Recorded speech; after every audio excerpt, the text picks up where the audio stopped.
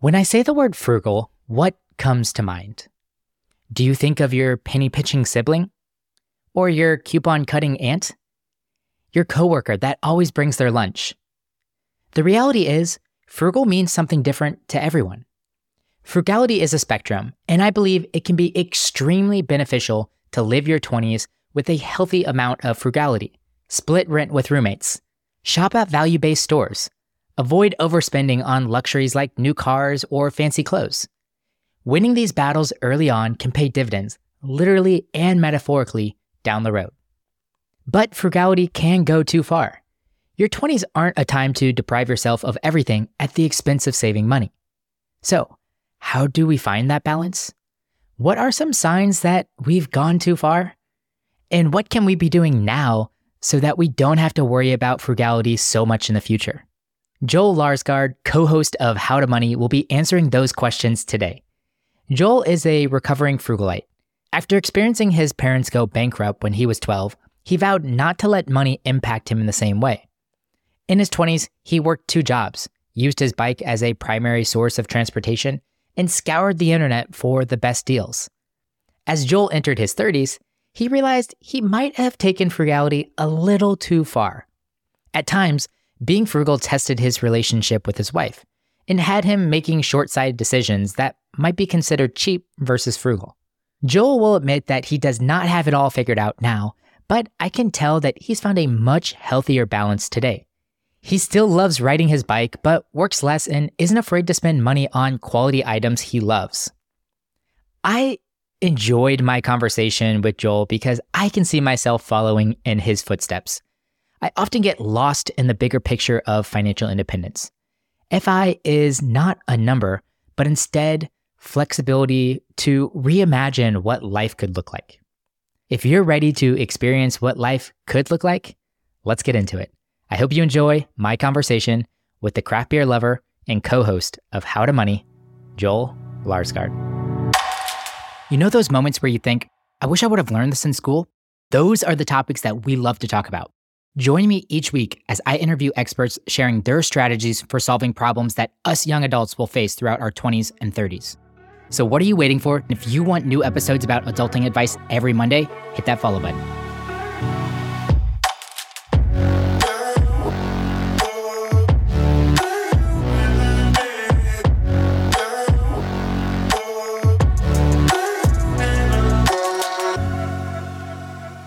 Well, let's get into the topic at hand, Joel. I'm stoked, and this conversation might feel like we're playing devil's advocate. We want to talk about frugality, and we both think frugality is cool. Like we think it's useful in many contexts, and we're going to share and probably make a case for frugality early on here.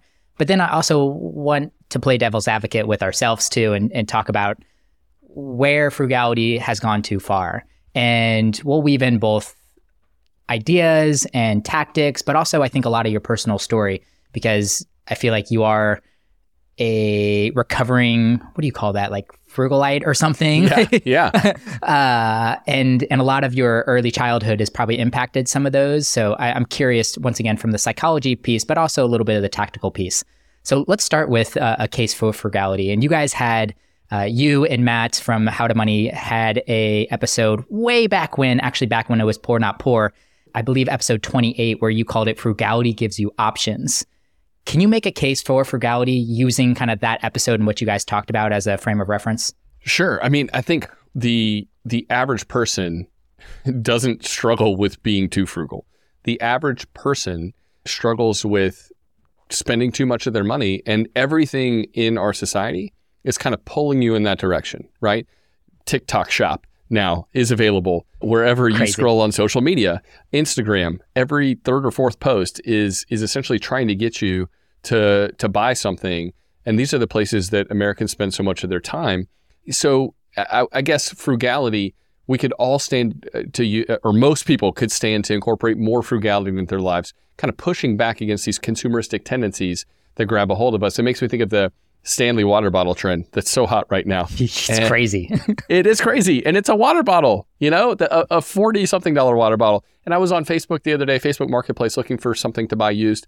And there are people trying to flip Stanley water bottles that cost $35 or $40 or whatever they cost for like $180. And it's just insane. It's gone crazy. And those are the kind of things, though, that I think it's really easy for us as humans to fall into a trap of like, well, my neighbor bought this. This is the cool thing. I should hop on it. But it leads us down this path. And there are so many ways that things can get out of hand now with buy now, pay later. Mm-hmm. Talk to so many folks who, it seemed like this really insignificant, minor thing to pay for your jeans or whatever in 4 installments. And now they're using it regularly and they're in a cycle that it's hard to break. And so I think the case for frugality is it truly does give you options. The more you're able to grow the gap between what you bring in and what you spend, the more money you have in your possession and the more you're able to funnel into investments because you're able to curb your spending a little bit over time. The more that gap grows and the more you're able to save, you just have more options at your disposal. I just got an email from a listener and he said, my wife hates her job.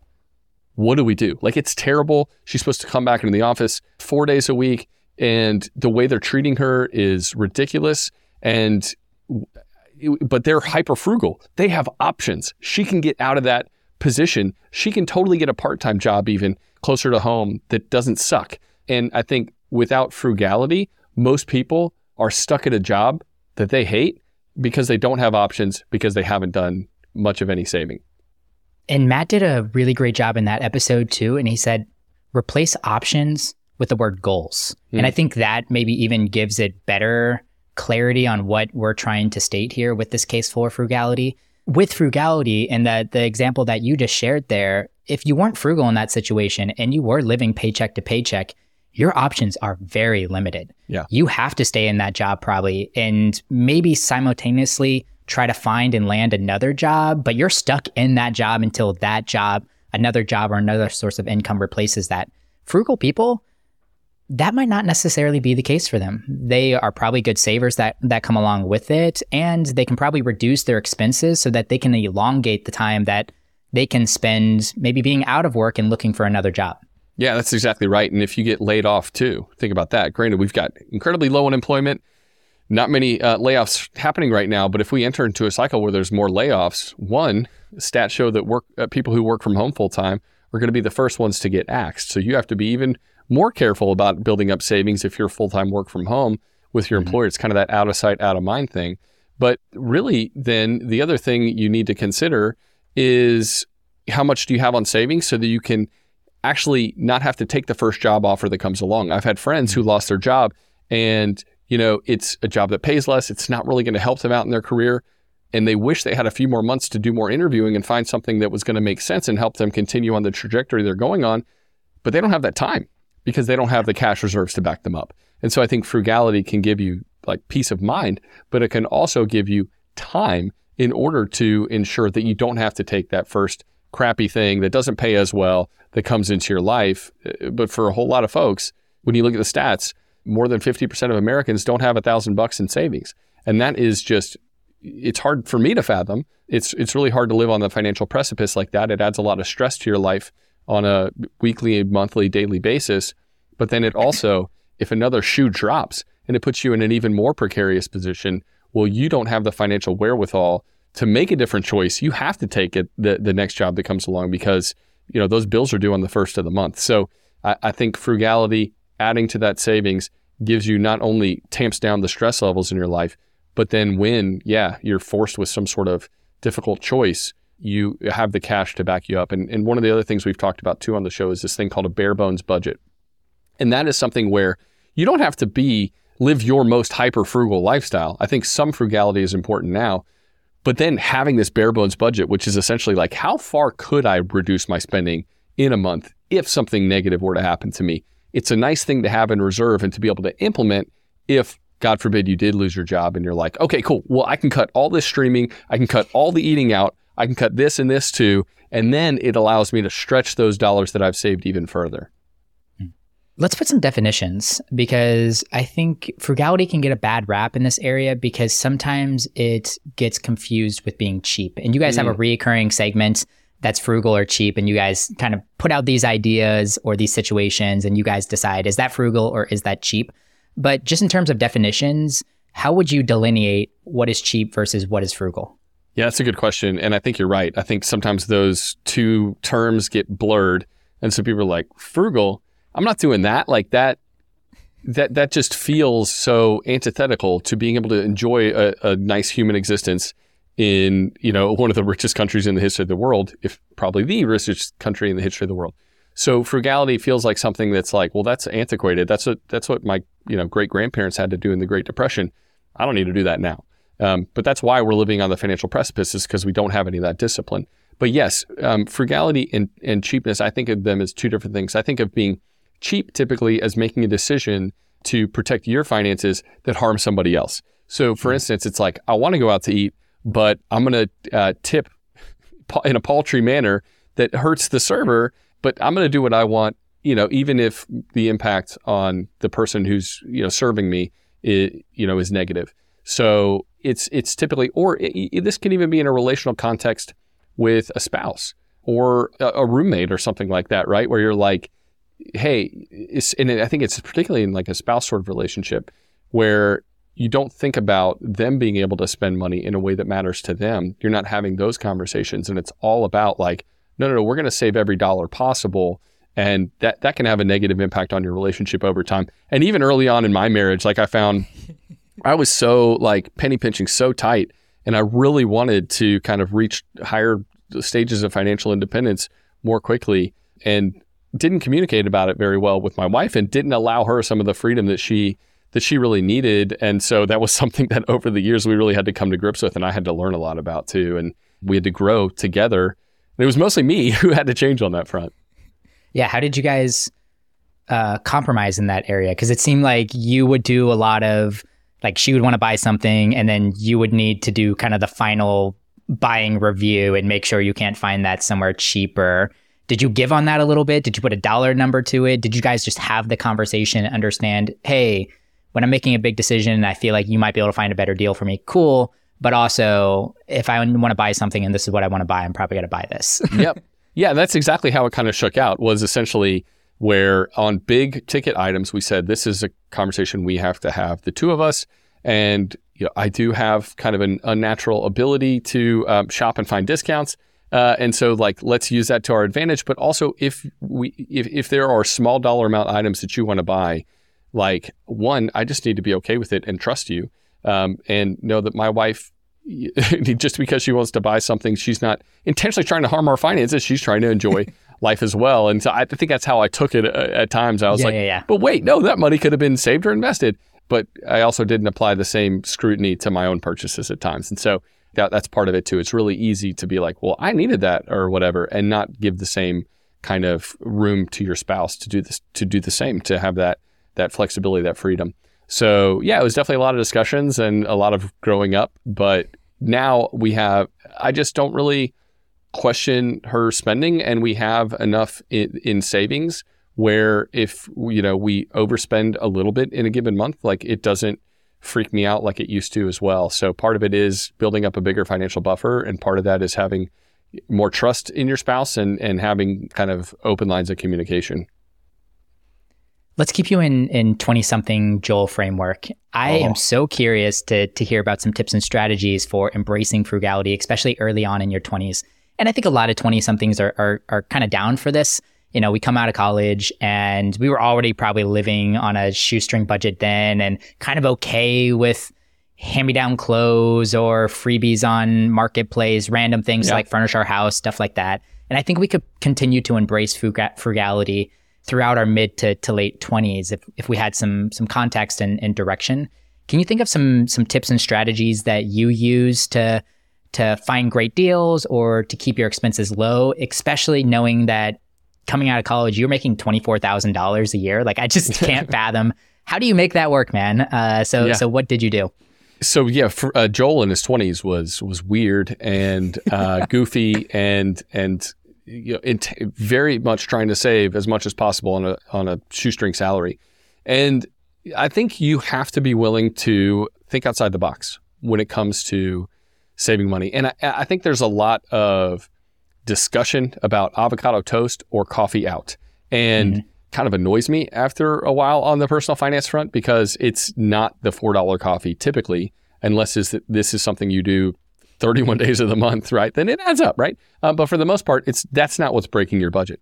It's the bigger line items that are really throwing you for a loop, specifically transportation and housing, right? And if you can get those things under control, then you're going to feel the freedom to be able to spend in some of those other ways that matter to you. And I want you to curve back in maybe some of those ways too. But let's think about those two topics for just a second.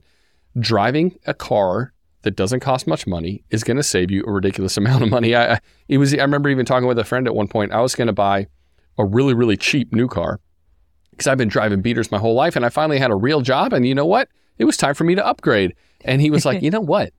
If you just continue doing what you're doing though, you're going to reach greater levels of financial freedom so much more quickly. And he was right. He was right. And I'm so glad that I listened to that advice, because I ended up buying like a Nissan Altima for $3,200. It lasted me for like 6 or 7 years. It was a great car. Granted, it's harder to find a car for $3,200 now, but let's double that. Let's say $6,400 is you can buy a good functioning car in that price range. But most people think either new or gently used. And part of what's great about those much older cars that are still in great condition, get it checked out by a mechanic, of course, before you make the purchase. But it's how much money you're saving on the vehicle. You're not experiencing the same depreciation every single year. It's how much you're able to save on taxes and insurance for that car. I mean, the numbers go on. It's not just the price tag. It's not just 25 grand versus $6,400. It's all the other ancillary costs that come along with it. So really consider and think long and hard about that. And if it's just point A to point B transportation for you, if that's how you can think of cars, it's going to save you a lot of money. On the home front, more roommates, the better. Yeah, definitely. I lived in a 2-bedroom apartment with 2 roommates. And so I was in one room, another buddy in the other room, another buddy living in the living room. And then when I bought my first house, I love the concept of house hacking. And this is something that specifically in earlier years can have a dramatic impact on your ability to save money, because it's reducing your housing costs. And that is, when I bought a house, it was a 2-bedroom house. I rented out the other bedroom, and that helped curb the costs, my monthly costs for putting a roof over my head. And house hacking, there are people who've written books on it. There's a lot of information out there, but the dramatic impact that can have on reducing your monthly bills and turning kind of what is your biggest cost center typically in your budget into potentially revenue generation by renting out a part of your home. There's a guy, Craig Kurlop, who wrote the book on it. Incredible the lengths he went to, literally living in his own living room while kind of boarding house style, renting out all the other rooms. And so you can get real funky and real crazy. And like I said, think outside the box. The more you're willing to kind of lean in hard on that, some people are going to think you're weird, but ultimately it's going to save you so much money and bring you greater levels of financial freedom so much more quickly that it's going to be worth it. Reminds me of what my friend Doc G says, front load the sacrifice. There's something about those early 20s where you, like, I don't want to stay in a hostel now when I go to Europe, but when I was 23, bring it on, And there's something about our ability to be flexible and to be okay with kind of weirder, shittier living conditions that once you turn 40, like I am this year, like you don't feel comfortable making those trade-offs in the same way. So, I mean, I'm still weird and I still like to keep things frugal whenever I can, but it's just so much easier in your 20s to deal with some of that. And then it gives you just greater flexibility down the line. Yeah, let's lean into that a little bit more. And I love that Dr. G said that front load the sacrifice, because I really do think that's a lot of core concept of this podcast. Do the things right now, make the sacrifices now. You won't have to make them in the future, or, you'll really be happy or thankful that you did do them now versus having to do them in the future. Kind of looking back at your life, turning 40 this year, where do you feel like you took frugality too far? Where at in your journey did you realize the returns of frugality are kind of diminishing? Like, I'm not getting what I should out of frugality anymore. It's actually crippling my life versus adding to with the goal of accelerating my investments and finances. Now this is just, it's far outweighing what I want to do on that side. Yeah, I think if you go too far down the frugal rabbit hole, you're like, frugality is your hammer and everything's a nail. And so you just think frugality fixes everything. I think there are real downsides to kind of going all the way down the frugality rabbit hole. Oftentimes it prevents people from doing other things to increase their income, maybe to funnel money instead of into a retirement account, into starting that business. Because, it's a little riskier. But that business could be something that generates significant income for you in the coming years. But you're not willing to take the risk maybe. The frugal person, I feel like typically the person who is hyper frugal is more risk averse. It could be that you save more money than you invest. Like you're just a little too nervous about investing more of your money. And so you keep too much in cash. I think the frugal person, that's a risk that they run. There are just many ways where you can just overdo frugality, refusing to think about investing in yourself, whether that's paying money for a course that's going to make you more valuable at work, help you advance in your career. So many ways that I think early on, frugality was a really helpful part of me being able to save and grow that gap. But there's other ways to grow the gap too, right? And part of that is to increase your value in the marketplace. And you need to think about that as well. And I think sometimes people who land in the hyper frugal spectrum miss out on kind of some of those other areas that are also really important. Yeah, you and Matt use the analogy, the tightening the belt analogy, and you can only tighten your belt so much before you start suffocating yourself, before you cut off your legs, things like that. And I do think that's right and correct.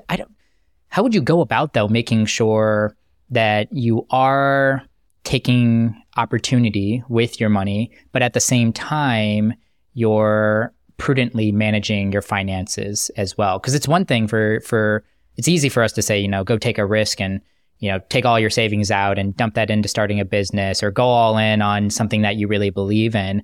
I think psychologically and actually probably prudently that's probably not as easy of a decision. So how do you think about that? Do you allocate a certain amount or a certain percentage of your dollars to some of these opportunities, or how do you kind of think through that situation or decision making? When we're talking about taking a risk, I think you want to take both sides of it. You want to be willing to take a risk, but you also want to ensure that you're not overspending to take that risk. And it makes me think of a guy named Alan Donegan who talks about starting businesses. And he highlights all the ways in which you can start a business for free. And so I think you want to get creative. And sometimes frugality leads to maybe the creative spark that otherwise, if you just toss money at it, that's not the most effective way to proceed. And also it's going to maybe amp up the risk spectrum in a way that you don't need to, right? So if, let's say you even have $10,000 to start a business, well, it's probably a really good idea to say, how can I start it for $1,000? Is there a way that I can do this much cheaper and yet still, and maybe even find a way in this to pre-sell items that I'm creating, like get a proof of concept. And then instead of like sinking all $10,000 into creating all the widgets you're selling or whatever, say, I'm going to show people what I'm making, but I'm not going to produce them all yet. I'm going to wait for the orders to come in. I'm going to wait to get the funding essentially from my customers. As I'm finding those customers, then I will start to create the widget that then I'm delivering to them. So I think sometimes that frugality can give you that creative spark. It can funnel you to think about things a little outside the box instead of just tossing cash at it. But then it's also really important to say, well, there are some businesses that require more cash. Yeah. And it's even okay sometimes to borrow money in order to help fulfill this dream and in order to help get this business off the ground. And in that case, you just have to be careful about, the terms of the debt, and you have to be thoughtful about how much risk you're taking on. There was another caller that we had to the show recently. She and a business partner started this new venture and it's going really well. They just don't get paid anything yet, right? They will at some point, but it's going to take a minute. And her spouse had a day job and then he lost his day job. But I would say they made a calculated risk that made sense because she was going into this endeavor where she knew she wasn't going to get paid anything for a couple of years. And he was kind of the breadwinner bringing home the regular paycheck so that she could do that. So it was thoughtful. It's not like they went in and did something crazy without really planning things out. You just can't plan, or you can't avoid the worst case scenario. They still had a lot of cash and savings too, so that was going to help them in case of the worst case happening. But yeah, so think along those lines. How can I mitigate some of this risk? How can I be frugal in this new endeavor, but also be willing to funnel some cash and to put a lot of effort into the thing that you're starting up? Yeah, I love that idea. I think that makes a whole lot of sense. And it could be a delayed approach too. Like maybe you know you want to spend 10,000 on the business and you're going to allow yourself to spend 1,000 now. And if you see it through and it's still going successfully 3 months later, you give yourself another $3,000. And then if 6 months in, you're still at it, you give yourself another portion of that money. So maybe there's some goal setting and rewards that are kind of a part of the process. Because once again, the last thing I want someone to do is hear us talk about going all in or taking chances or taking risk, and they just spend the 10,000 right away and they didn't really think through it or really see if it was a business need or a business case in that kind of situation. But I do love the fact that I honestly think frugality is what, once again, back to our case for frugality gives you that option to take more risks too. 100%. Because being frugal, like the caller that you had in there, she was probably prudent and frugal and saved money, and she could spend a year without getting paid and go take that risk. I'm even thinking about my own situation. I got to take a 7-month sabbatical, and that was because I put aside a lot of money and I was very frugal and prudent with the money that I was spending over time. And I wasn't happy in my career at that time, and I didn't know what I wanted to do, but I had another option, which was just not work at all because I could, and I could afford to do it. And it's been great for that reason. So I do like how actually frugality might give you some options. And through that sabbatical, I launched a podcast, and that's what you're listening to 4 years later. Yeah. And it's kind of cool that, once again, I probably would have never pursued podcasting if I didn't start that sabbatical. I would have never taken that sabbatical if I wasn't frugal and saved my money. Yeah, if you had a massive monthly payment because you bought a brand new Rivian SUV or something like that, the sabbatical wouldn't have happened. The podcast wouldn't have happened. You're right. Like, so that's a choice that we all have to make. And at some point, I would like to own a Rivian SUV. They're incredibly expensive. And so even though at this point I could afford it, I still don't care enough. And I'm going to wait until it's a drop in the bucket of my net worth to buy the Rivian SUV that I want. So I'm 40. I'm thinking like, all right, I'll buy a used Rivian SUV when I'm like 45 or something like that. It's the ability to kind of say, okay, this is something I do want, but the order of operations matters. And if and the earlier I pull that consumption up into my life, the fewer options I'm going to have. If I can delay that consumption just a couple of years, 2, 3, 4 years, and say, that's something I want. I want the expensive vacation, or I do want the nicer car, or we do want to upgrade our house. It's not that you can't or shouldn't ever do those things. It's just if you can punt on them for a little while, it allows you the ability to maybe save up more instead of that 5% down payment on the house. Save up for a few more years. Now you've got a 20% down payment. Now you're not paying PMI. And granted, I know a lot of people say, well, if I just bought in 2019, and that's true. You never know if the market's going to take off on you like that. That's not something we could have predicted. But the more you can save up to kind of allow yourself that lower monthly payment then perpetually for a lot of years to come. Those are the kind of moves that really do make a difference. And I think that's not talked about enough. It's like, great, you want this thing? It's probably worth it. But can you wait 2 years and just increase your savings, increase your investments, increase your net worth? And then that thing feels like a much easier swing down the line. Yeah. The biggest thing I took away from that answer that you just told me was the order of operations. And I was even thinking about that in our thread about starting a business. And yeah, it might be great. And it might be an awesome idea to invest in yourself in this business concept that you have. But there might be some things that you want to do prior to that, like fund an emergency fund. Yeah. Like that might be the big one, or pay off high interest debt. Like maybe it is a great idea for you to take a chance and invest some money into a business or a side hustle or into real estate or something like that. But there might be a couple of other things that you want to handle or take care of prior to that will allow you to not put so much financial stress whenever you do make the decision to go ahead and invest in yourself or invest in a business. Then all of a sudden, it truly is an investment and not a choice between burying yourself further into financial stress because you have high interest debt and you're living paycheck to paycheck or on credit cards or something like that. And everything you read about financial stress just makes me want to avoid it completely. And even frugality doesn't guarantee that you never encounter financial stress, right? And especially in the society we live in with the way healthcare works and stuff like that, a medical bill that comes out of left field could completely sideswipe your finances. So I'm not saying that it's even frugality is like this all-encompassing silver bullet, but it sure does help most folks relieve financial stress. There's something about, I think, people being in serious amounts of debt. There was a study that said that it lowered their IQ by something like 12 points. It's like you're walking around life a little bit dumber, which is going to impact your career, which is going to impact your relationships, which is going to impact your mental health and your sense of self and your just general happiness levels. It's amazing how our money impacts everything. And it's not, my thing is, money is not the end all be all. It's not this goal to get the most numbers in your 401k necessarily, right? It's about allowing you to live a healthy, happy life and realizing that money is a tool to be able to help you achieve great things.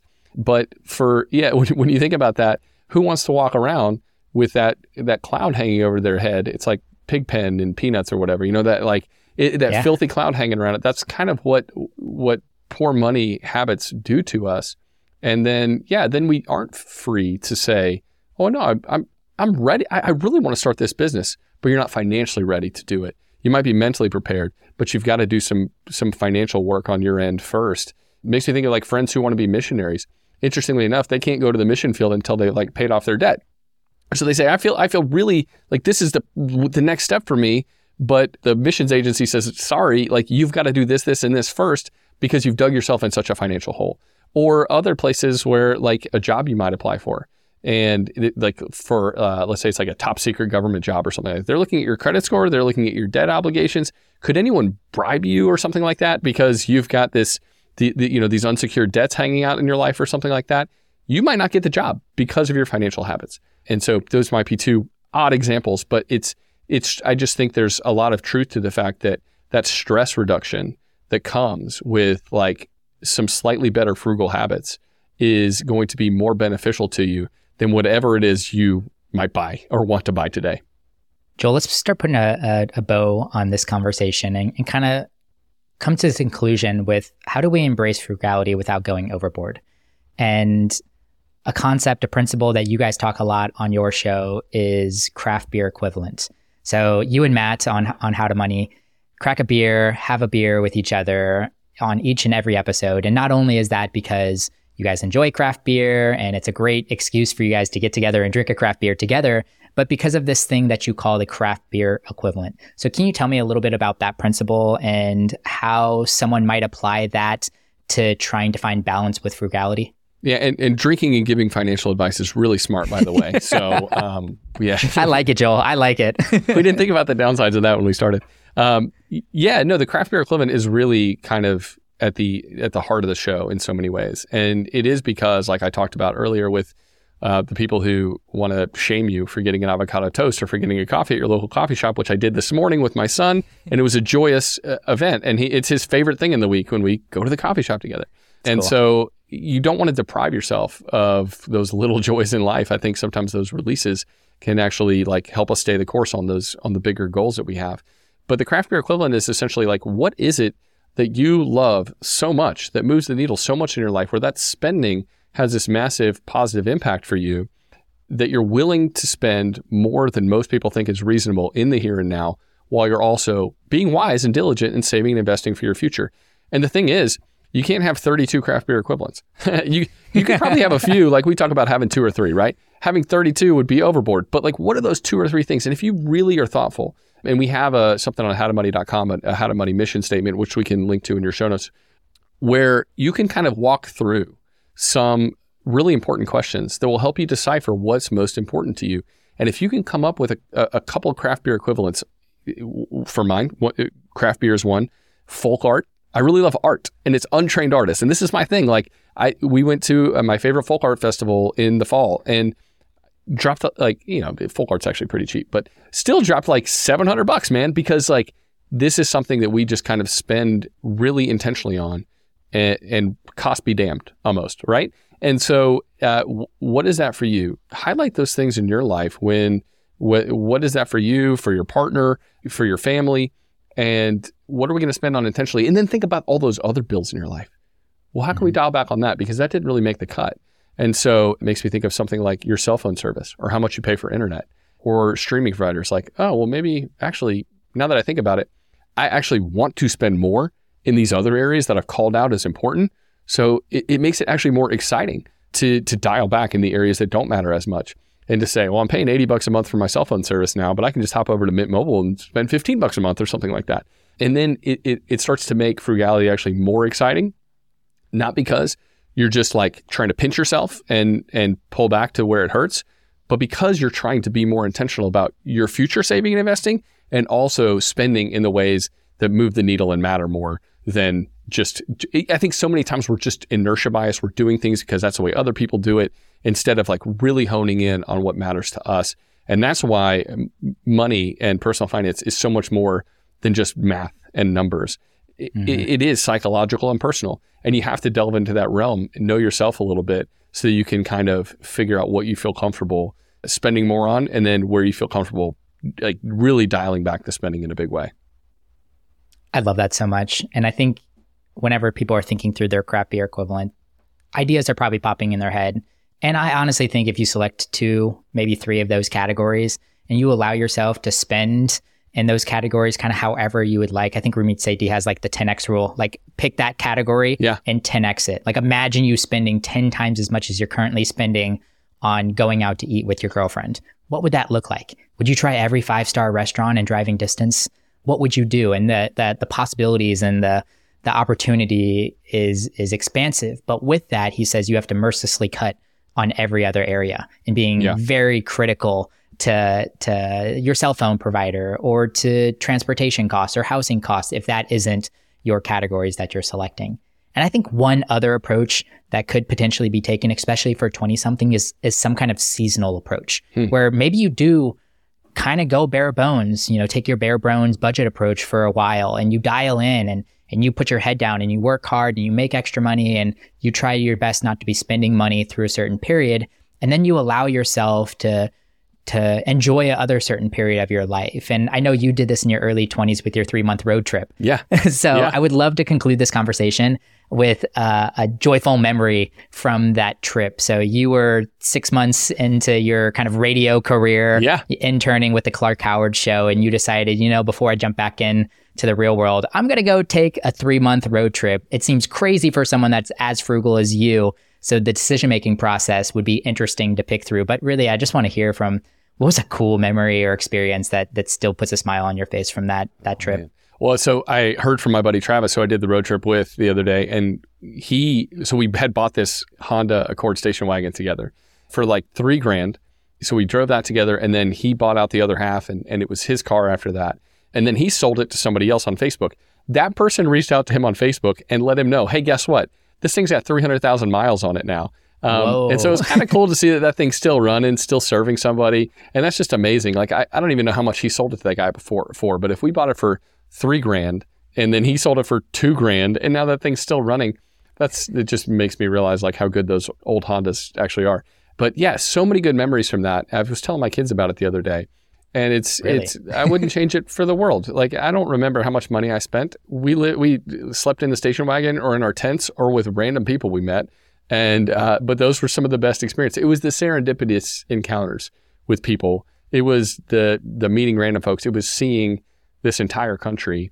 Yeah, I think it was probably cheaper to do that then, of course, because of inflation. But it's still something that really almost anybody can do if maybe they dedicate themselves to frugality for a little bit of time, and then they're willing to be super frugal on the trip too. Like, we were like cooking rice on our own, like, camping stove and stuff like that. Yeah, I met a bull rider named Chance. Yeah, I mean, you can't make that up.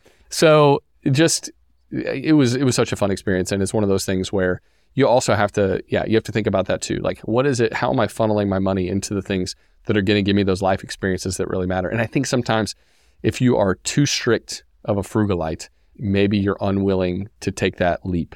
And so that balance is so crucial. And yet the gray area, the pendulum in the center, that's something that just like few people talk about because it doesn't make the headlines. It's not as sexy, but that's really what I think most people want from their lives.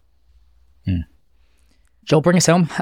You got so much good insight, wisdom. You share awesome stories. And of course, you have great selections on craft beer. Where can people find all of those things? Sure. Yeah, they can go to howtomoney.com. We got articles up there, lots of information for people who prefer the written word, you can always find the How to Money podcast wherever you listen to podcasts. And the How to Money newsletter, I would suggest people sign up for that. Every Tuesday morning it comes out. It's chock full of good advice and encouragement to help you keep going with your personal finances, keep moving in the right direction. One more final question. If you had the opportunity to teach a 16-week class to a group of graduating college seniors on a topic that isn't normally covered in the classroom, what would you teach and how would you teach it?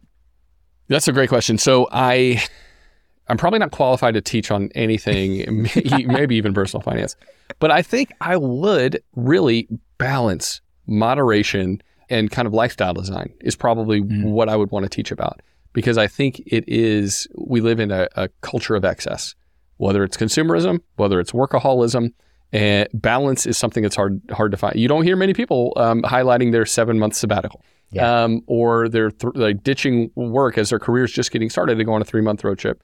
And I want that to be more normal. Or people just saying, listen, I'm going to work 35 hours a week instead of the 50, that most of my friends, 50 plus that most of my friends work.